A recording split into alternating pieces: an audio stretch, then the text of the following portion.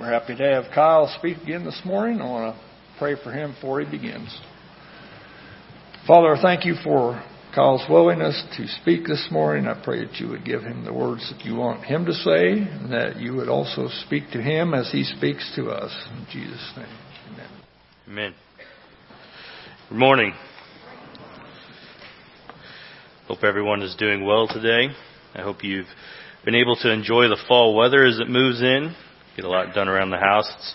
I was telling Caitlin, I know I always start out by saying good morning and talking about the weather, but there's two reasons for that. One is I have no clue what to say when I start. I don't know what to do.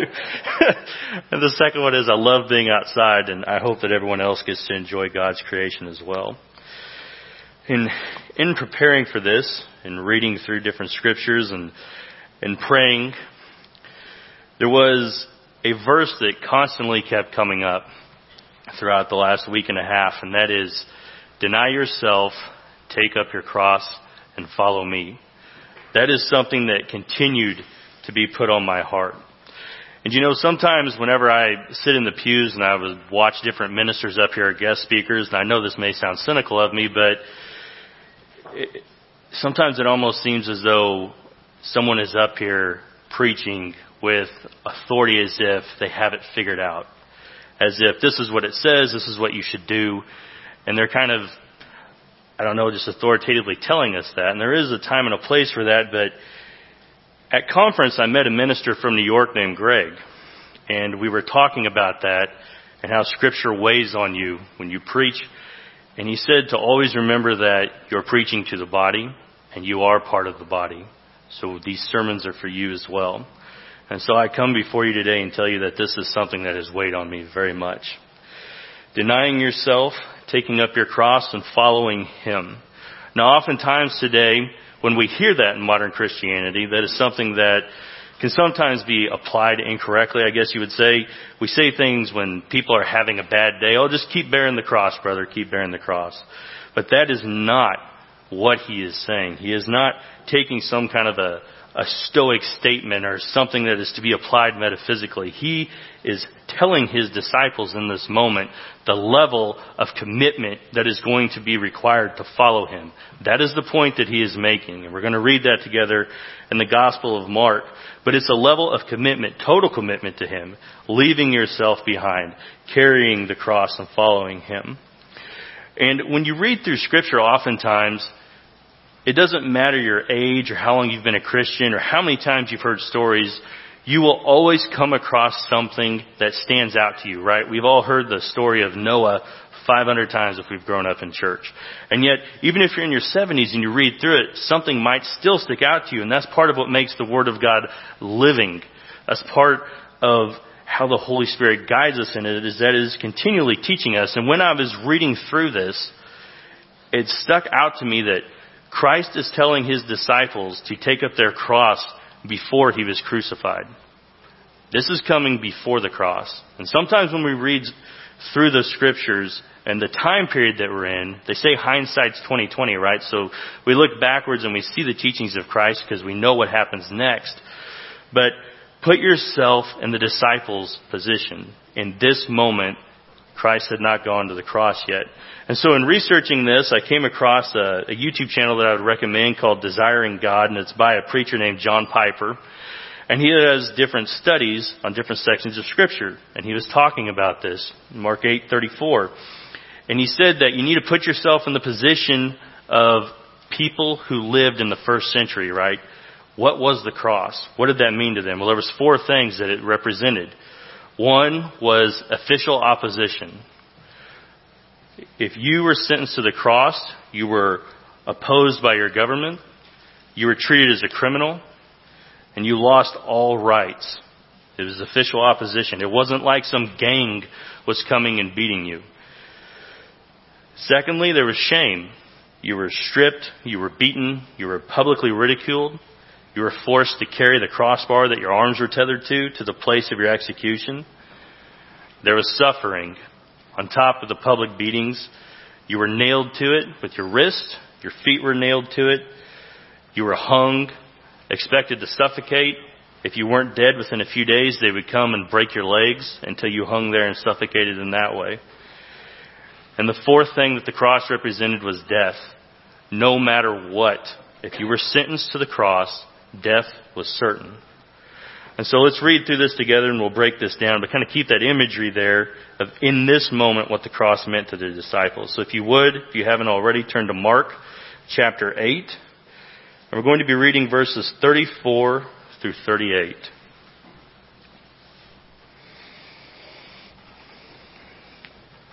Mark chapter 8, verse 34.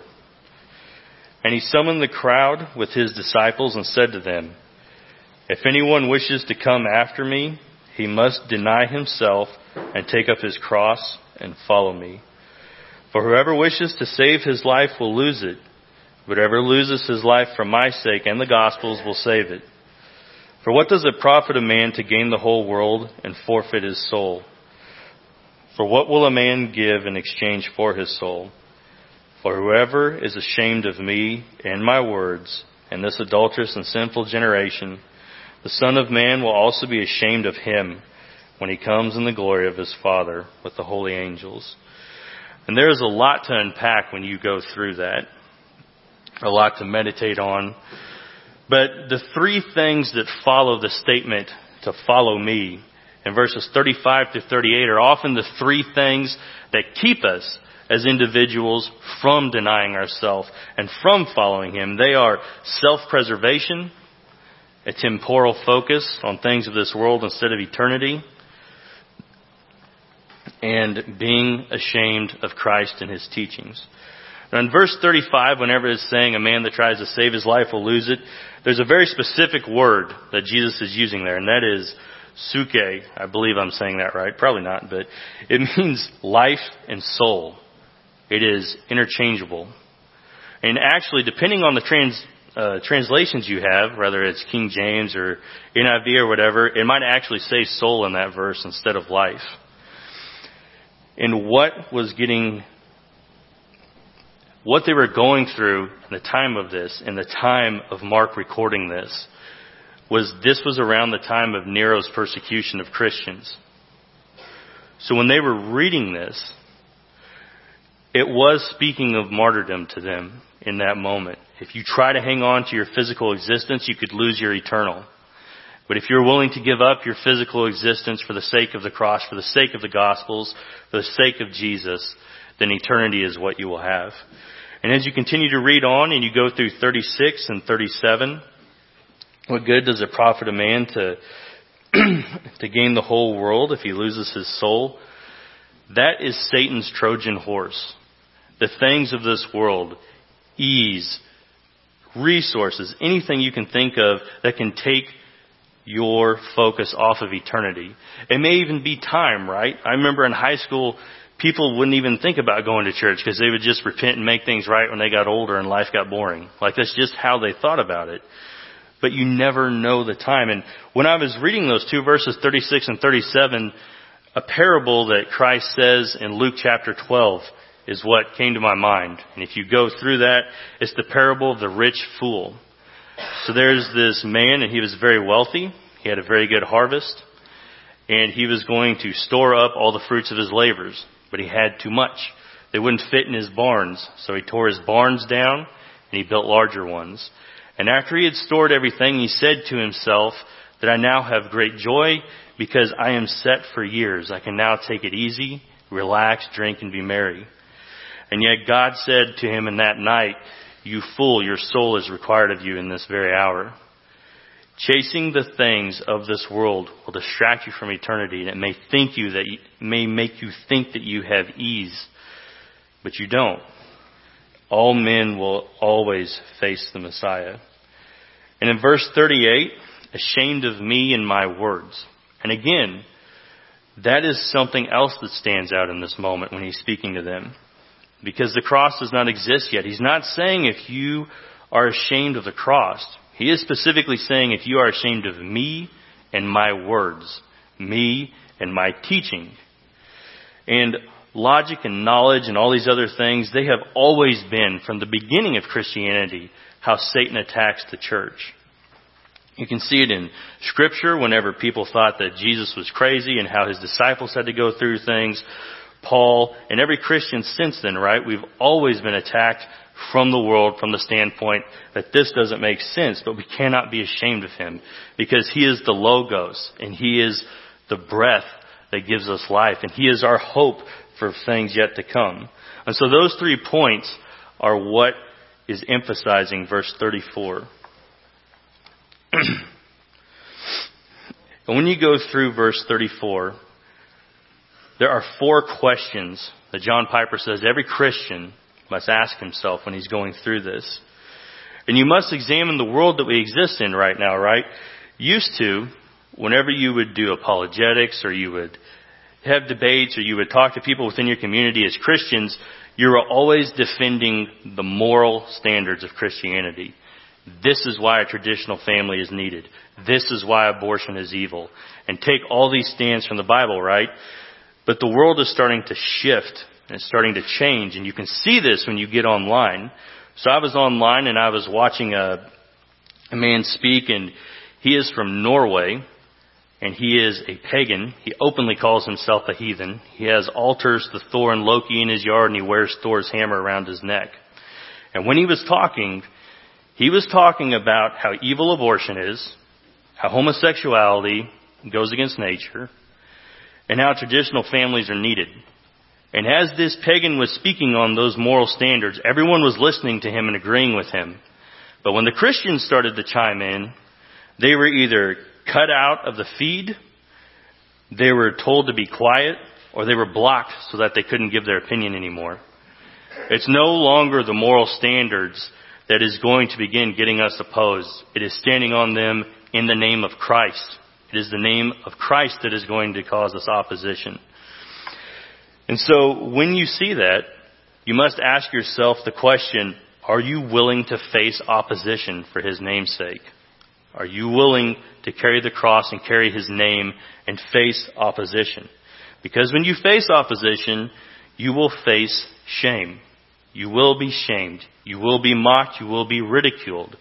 Are you willing to be shamed for his name's sake? And when you are shamed, suffering will inevitably come with that. Whether it's emotional, whether it's physical, whatever. Because oftentimes when we are shamed for the sake of the gospel, it is coming from people that we love. It is coming from friends we've had our whole life. It's coming from family. It may even be coming from a spouse if you're unequally yoked. Are you willing to suffer for his name? And are you willing to die for self for the sake of the kingdom? Are you willing to give up your own desires for the sake of Christ, for the betterment of the kingdom?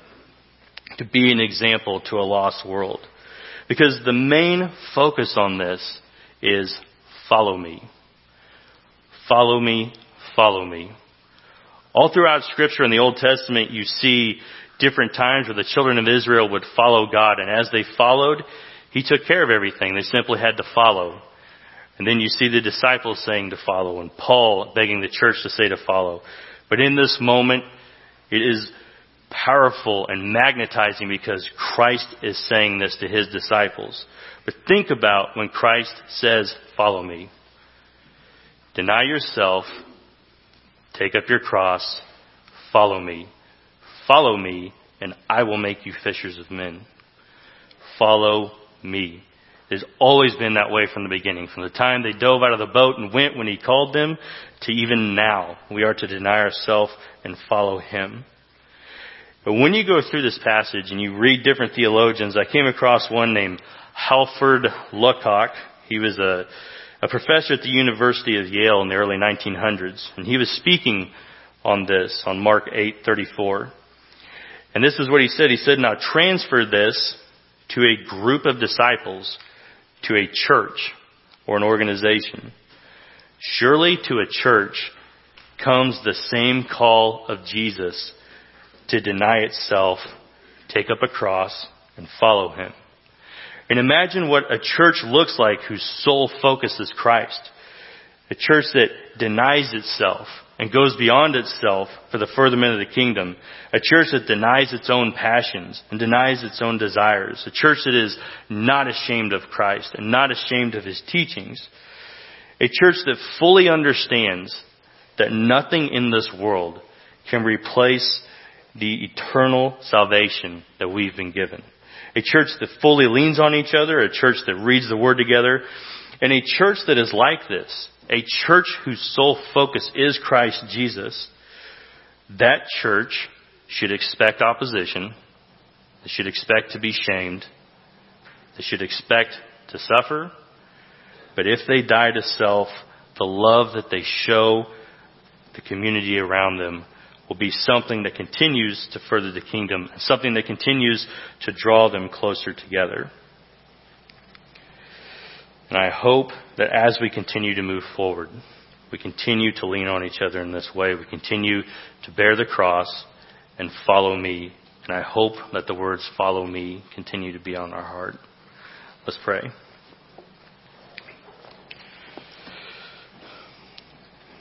Christ, I thank you for all you've given us. I pray that you continue to guide us in the days ahead. I pray that you continue to be with church leaders and give them wisdom and strength and energy, and continue to lift them up and continue to help them lean on each other. I pray for all of us, Christ, that we continue to surrender, Lord. I pray that you continue to work on our hearts, continue to convict us, continue to show us how much you love us. Continue to help us to encourage each other as brothers and sisters. Continue to help us to pray with each other, to lift each other up. I pray, Lord, that your cross is constantly on our mind,